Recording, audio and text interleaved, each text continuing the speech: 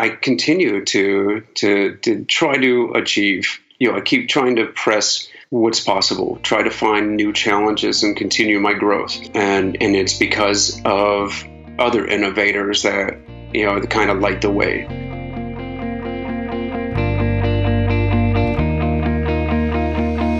Hello, and welcome back to Seek the Joy podcast. Happy Seek the Joy Tuesday. I'm your host, Sydney Weiss, and on the podcast this week is Aaron Hale, 14-year veteran, military chef, explosive ordnance disposal, EOD team leader, and the founder of Extraordinary Delights.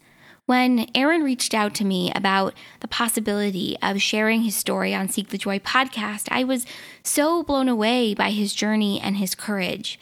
I knew that without a doubt we had to have this conversation. We had to make this happen because despite everything that Aaron has been through, he has pushed past and embraced adversity, pursued his passions, and ultimately he's built and cultivated a life that he loves and that brings him joy. In this week's new episode, Aaron shares with us this incredible journey that he's been on, because after serving 14 years in both the Navy as a chef to the commander of the U.S. 6th Fleet and then going on to becoming an Army team leader in one of the military's most dangerous jobs, the Explosive Ordnance Disposal Unit, Aaron Hale was blinded by an IED. Not letting his injuries hold him back, he became an EOD instructor, motivational speaker, mountain climber, whitewater kayaker, and marathon runner. But 4 years later, tragedy struck again when he contracted bacterial meningitis, which robbed him of his hearing, leaving him not just 100% blind, but completely deaf as well. In this week's new episode, Aaron shares with us this journey and this story and what it was like facing this IED explosion that ultimately changed his life forever. And then making the decision to pick himself up and dust himself off and continue to choose and chase the best of what this life has to offer. We talk about launching and creating EOD Fudge after overcoming bacterial meningitis and the inspiration behind his company and the kind of impact that he wants to have. We talk about the purpose, therapy, and joy that he's found through cooking and how he's really chosen healing through his joy. Plus, Aaron shares with us the power of resilience and mindset, what it means to really overcome adversity and embracing acceptance in the face of the unknown. We talk about his biggest dream and so much more. I am so happy that I had this conversation with Aaron and I left it feeling so inspired and motivated. And it reminded me so much, too, of the mission and the purpose behind Seek the Joy podcast. Today, Aaron is speaking and sharing his story. He's running marathons again, and he's a proud husband and father of an 8-year-old son and 2 identical boys. And he's running this thriving chocolate company with his wife, Michaela, Extraordinary Delights.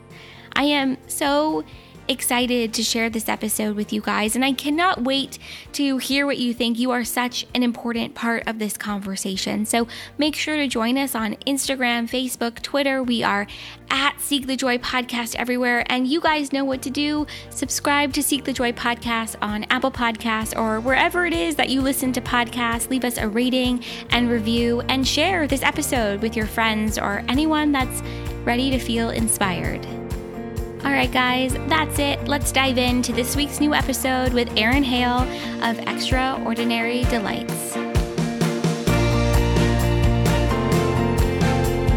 Let's start at the beginning, maybe before Extraordinary Delights, before your handcrafted fudge and everything you're doing. Where did your story begin, Aaron? Well, it really starts in school. When I was a kid. I was born with a very common human handicap, which was natural ability to, having enough natural ability not to really have to put a whole lot of effort into most things, just to be above average. Yeah. And I see it as a handicap because, when you have natural ability, so many times we rely on that, and then all of a sudden our peers pass us by, and that's exactly what happened in elementary, middle school, high school. I was on the sports teams. I did pretty well in school. And then all of a sudden, one day, everybody was passing me by because I wasn't trying. I didn't really have a whole lot of direction or ambition. I got to college. I gained like 50 pounds. I got, that's the thing, right? Freshman 50. Yeah. Change it to 50 from 15 for sure.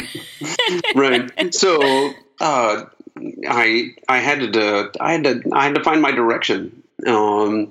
After 3 semesters of just goofing off, I decided I needed to take more action and take charge of my life. So I joined the Navy, and I'd been cooking since I could reach over the counter. So I decided to be a chef in the Navy. I'd get my GI Bill, do 4 years, and get out. And I'd go to culinary school, and I had a plan. And then 8 years later, I'm still in the Navy, and I was loving it. I'd found a purpose. I found my patriotism and direction, discipline, and I was loving it. So within a couple of years of being in the Navy, I made my way to the Admiral's mess, 3-star Admiral, the commander of the U.S. 6th Fleet in Gaeta, Italy. And he's the head honcho for all naval forces in the Mediterranean and up and down the west coast of Africa. And I was cooking for him and his staff, and it was an amazing experience. We were home ported in Gaeta, Italy, which means when we're in port and we're not working normal business hours, the Admiral would go home at 4:00. I never had to make dinner in port, so I'd make breakfast and lunch, hang on my uniform, and become an Italian for the rest of the day. It was awesome. What a cool experience! Yeah. So I got to immerse myself in culture, travel around Europe and the Mediterranean, both on and off duty. But then around 2004, it was time to head back to the United States, and both wars were in full swing. Mm-hmm.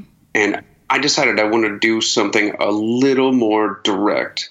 So I volunteered to deploy as a Navy cook to Afghanistan.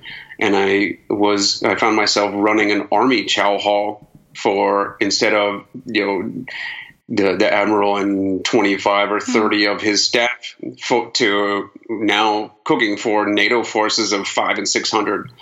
So it was a big change. It was a big difference. Oh, and funny enough, coincidentally, on our base, there was a few platoons of Italian Special Forces. So I got to speak my lingo. I got to speak the Italian I learned all the way in Afghanistan. But that's when I met some EOD technicians, Explosive Ordnance Disposal. And that's the military's bomb squad. And it didn't take me long to figure out that this is what I was meant to do.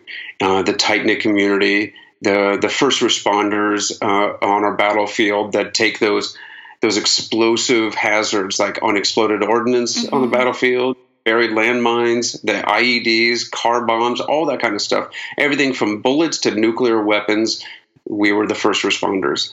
And that's what I wanted to do. The only problem was the Navy liked me as a cook too much and said I could not switch to EOD. So my contract was up, and I did not re-enlist. I walked over to the Army recruiter. I showed him my paperwork, and I went from a petty officer to a sergeant. Wow. And then I trained to be a bomb technician. And soon enough, I found myself deployed to Iraq. And then almost a year later, I deployed again to Afghanistan. This time in 2011, I was a team leader, and Army EOD teams are usually 3-person teams, and I was taking those explosives off the battlefield. In November of 2011, I was 8 months into the deployment, and I'd just gotten back from my 2 weeks of R&R vacation back home. I'd gotten to see my son, Cameron, turn 1. I got to spend Thanksgiving with the family, which has always been one of my most special, my favorite holidays. And then I was right back out on the battlefield to finish my deployment.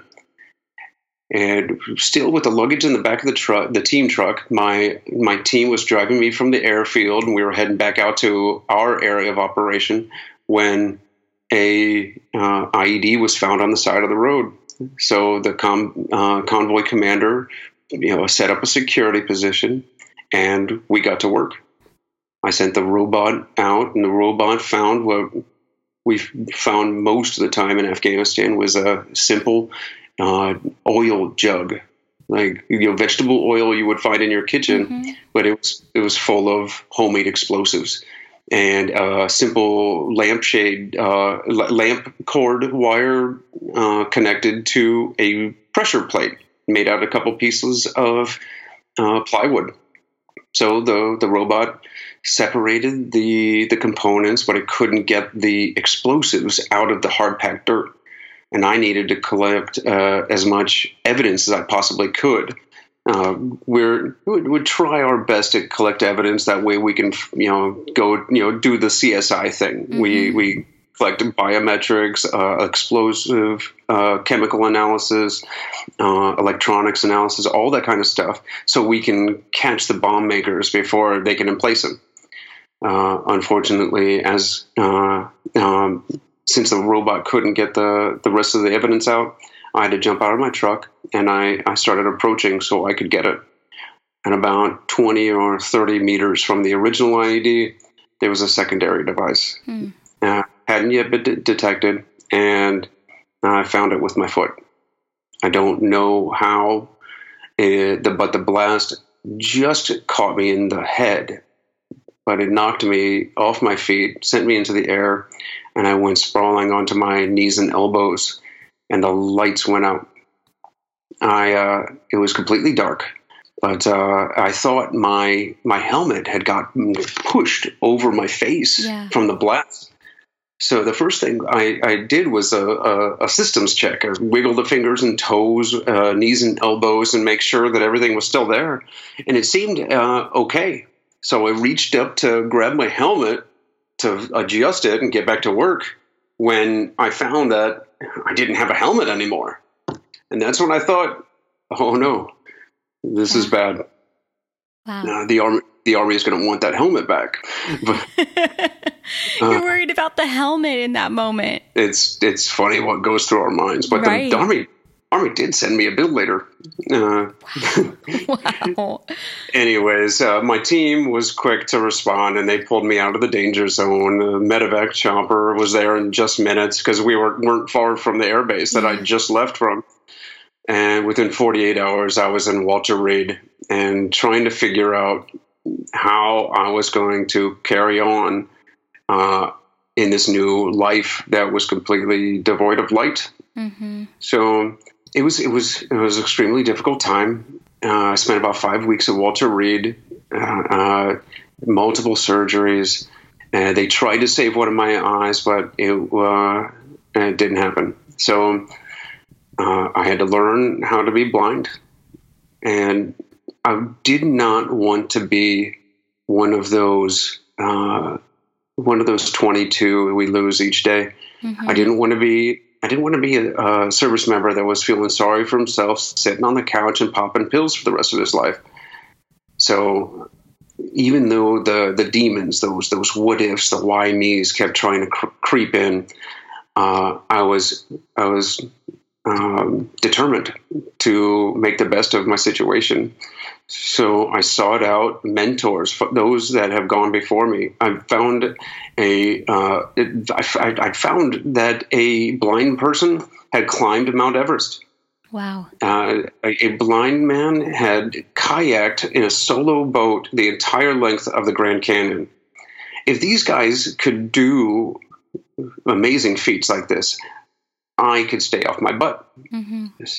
I found both of those men, and I've gone mountain climbing. In fact, last weekend I went mountain climbing with that same guy. Wow.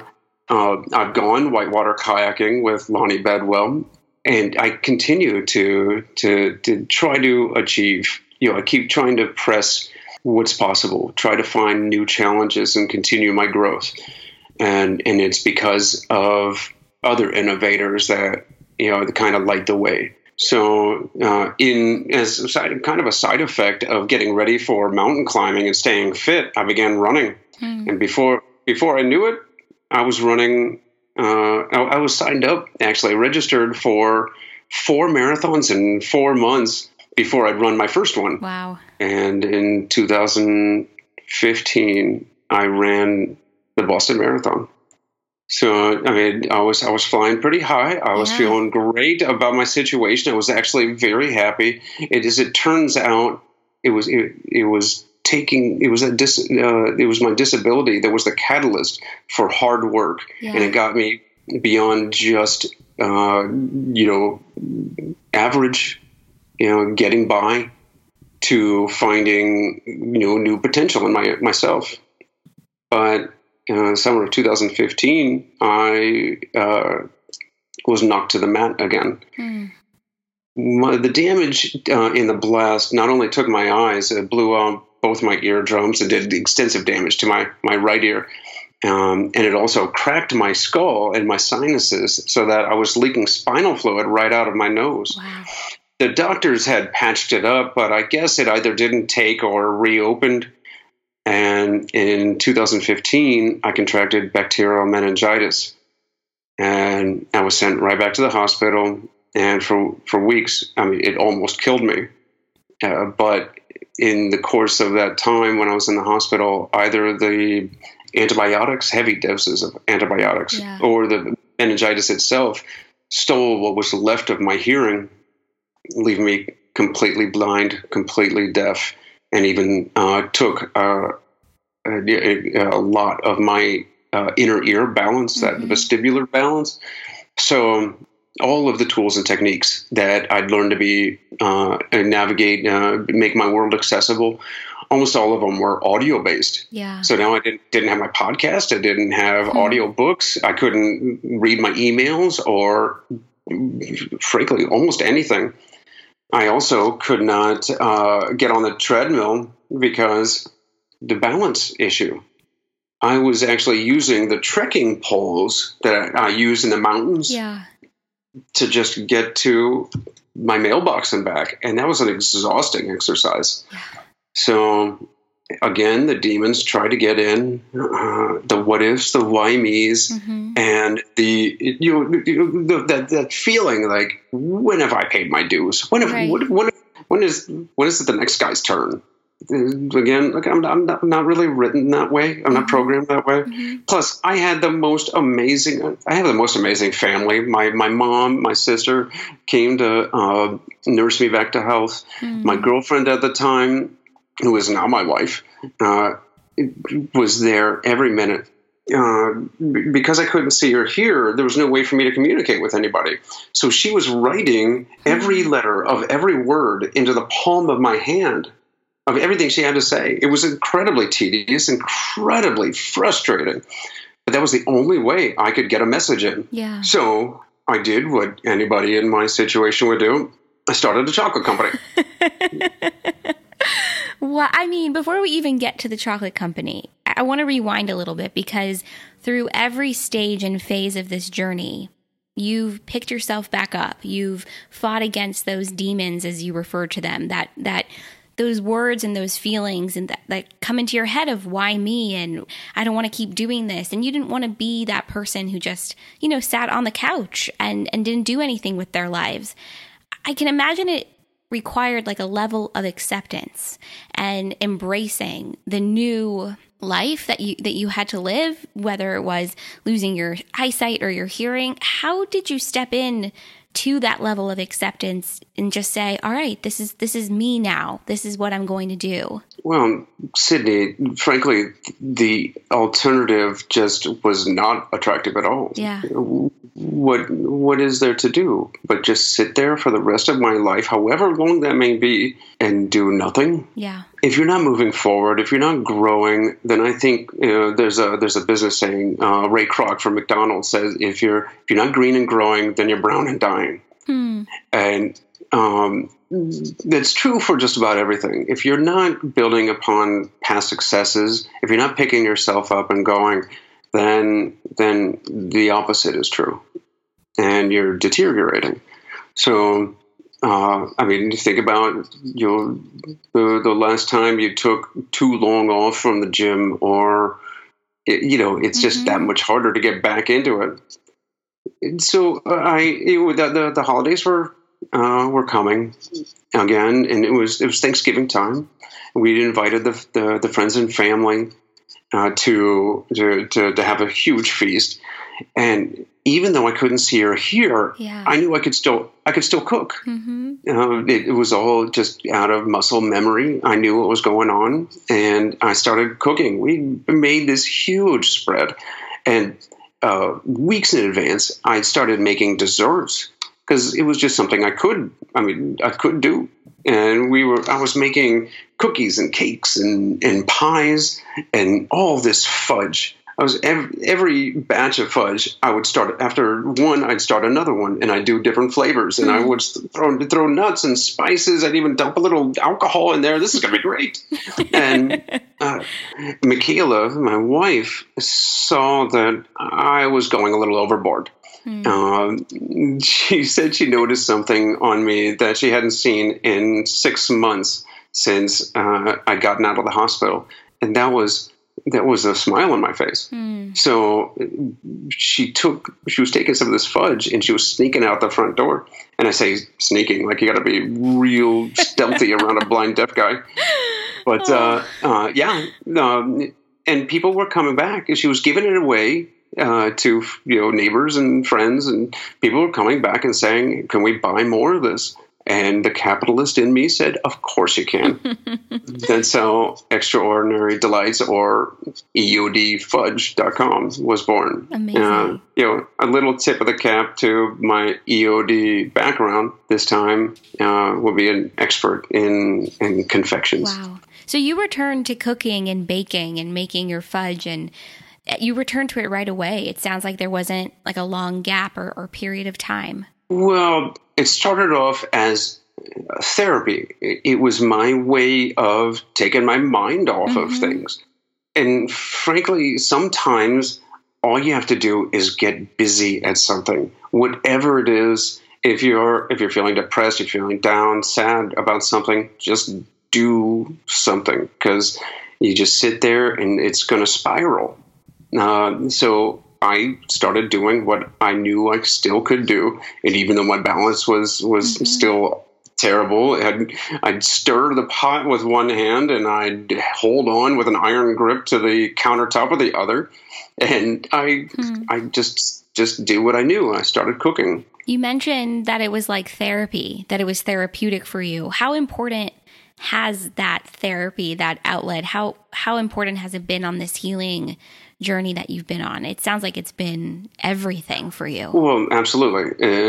It's extremely therapeutic. It's a daily thing. I still cook. Even though we started EOD out of the home kitchen, we've since moved into a commercial kitchen, and but I'm still the daily cook of the family. I make all the meals. And it's not just a utility, it's not just because everybody needs to eat, but it's also my me time during the day. It's meditative. It's my Zen time. I understand exactly what you're saying about having something that you love to do, that keeps you busy, that takes your mind off, right, of the difficult things, that inspires you, that keeps that smile, on your face. I love what you shared, that Michaela noticed something different about you, that smile returned, after all of this time and everything that you've been through. What do you do today to keep that smile on your face? Are you back out and running? And I think you just ran a ultra marathon, I think you shared with me. So what are some other things that you love to do that keep that smile on your face? Well, it's the same thing I preached about before losing my hearing. It was the resilience thing, bouncing back. And people describe resilience as kind of like a rubber band where you stretch and it comes back and you bounce back. But humans aren't rubber bands. Every time we experience stresses, we get stronger for them. We learn, we adapt, our muscles grow, by lifting weights. They don't get back to, we break down the muscles and they don't come back to the same thing. They grow bigger to adapt, and we become more resilient. And even though I'd been, lightning had struck twice, I had to basically put my money where my mouth was, and live that, the same passions that I had to live, the same philosophy I'd already been preaching, I'd already been living when after the IED blast. And I attribute a lot of it to my military training. You have a mission to complete, no matter how difficult it is, no matter what the conditions, you still have to soldier on. And I'm a father, I'm a husband. I still have responsibilities. I still have a duty to be the best me I possibly can. And it's not just about me. My life doesn't belong to just me. So I can't use the excuse, and I can't sit back and stop and give up. All right, guys, taking a brief break from this week's new episode to talk to you about something I'm really excited about and I'm really loving, which is our Seek the Joy Guide to Podcasting and our Seek the Joy Guide to Pitching Guests. I have been so overwhelmed and blown away by not only the response to both guides, but what you guys have already shared with me about the impact that they're having on your podcasting journey. And my whole mission and focus with both guides is to really help you get your message off the ground and into the ears of the people that really need to hear it the most. And so I am just so excited to finally launch and share both of these guides and to see them in action as you begin to develop and grow and launch a podcast of your dreams. So head on over to seekthejoypodcast.com/seekthejoyguides to check them out, or hit that link in the show notes. It'll take you right there. And I'm excited to see where you go with this podcasting journey. All right, guys, without further ado, let's head back to this week's new episode. I was going to ask you earlier, if you feel like you were born with this level of resilience, or if it was a muscle that you had to build and train and develop over time. And it sounds like it's really something you almost had to throw yourself into. Like, there isn't a choice. I have to be resilient. I want to adopt my mindset. It sounds like it's something you've built over time, and it's changed as your life has changed and what you've experienced has changed too.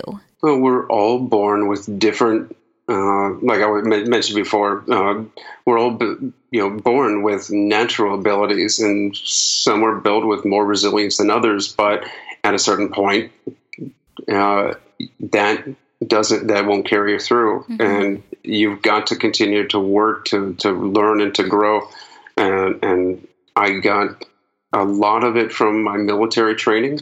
I became more resilient, and it's a constant practice. I attribute my last deployment to Afghanistan, and being an EOD technician.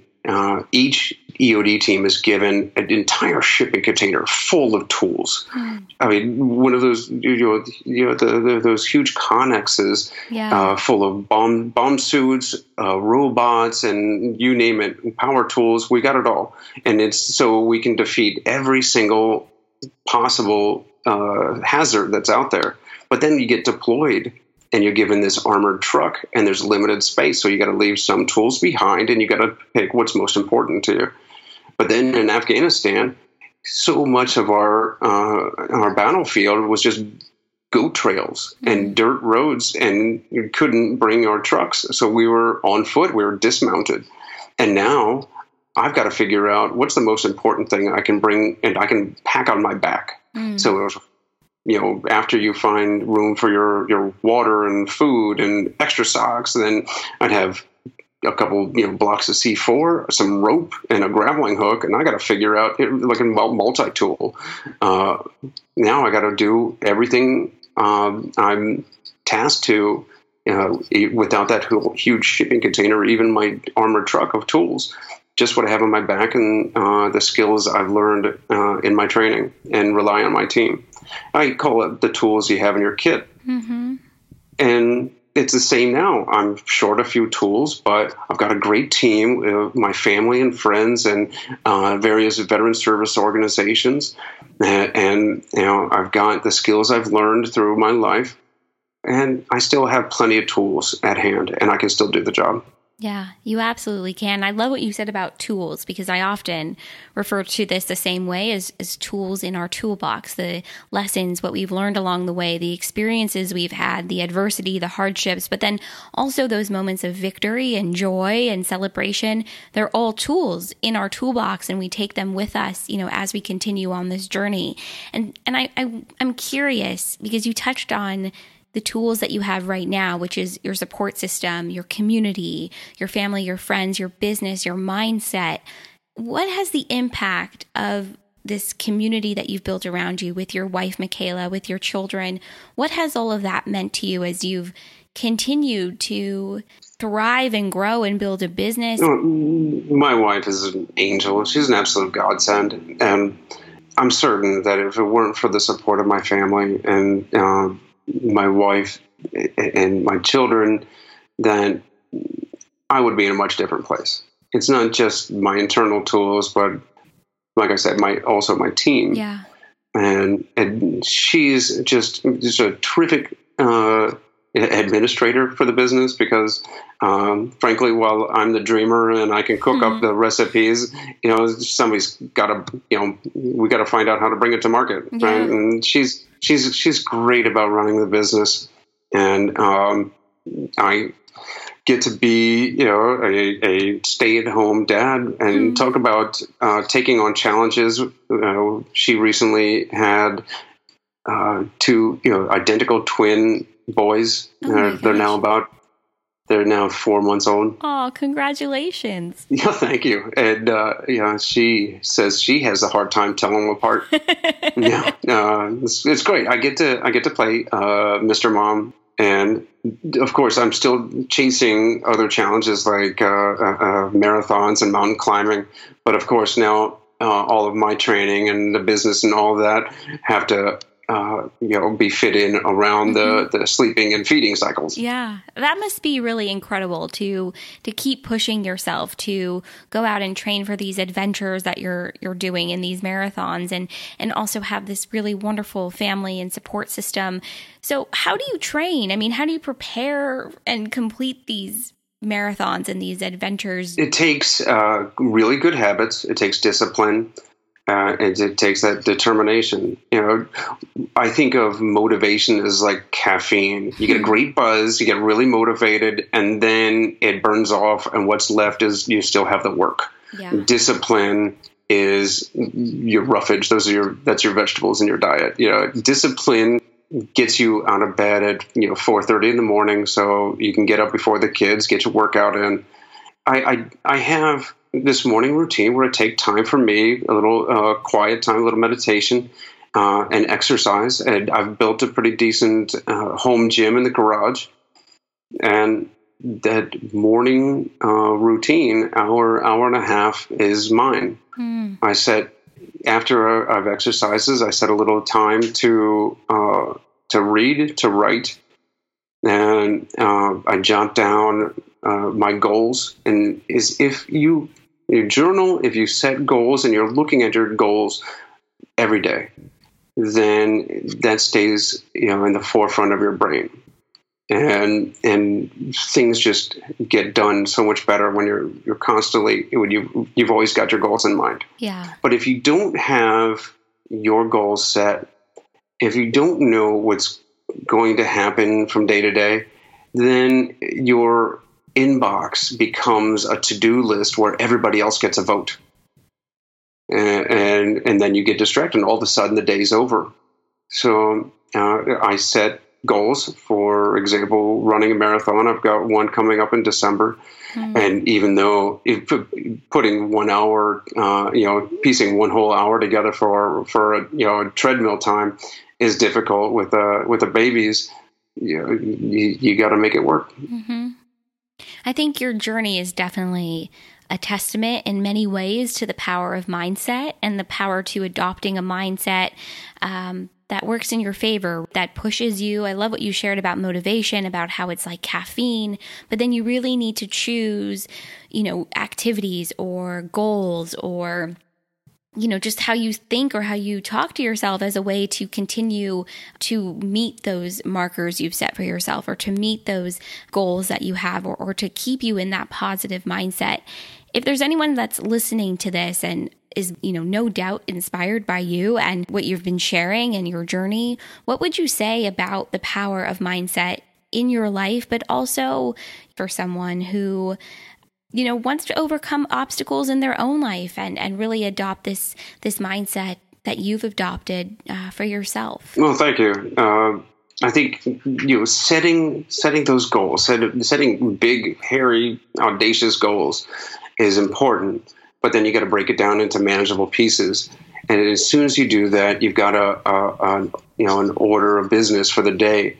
You know how people say that you can be your own worst critic. Mm-hmm. You can also forgive yourself way too easily for not accomplishing goals. Mm. And so if you set those goals and you do them every day, and if you set something, you promise yourself you're going to do the same thing, one thing for the next 30 days, it becomes a habit, and then it's easier. Nothing in this world really does become easier. We just get better at it.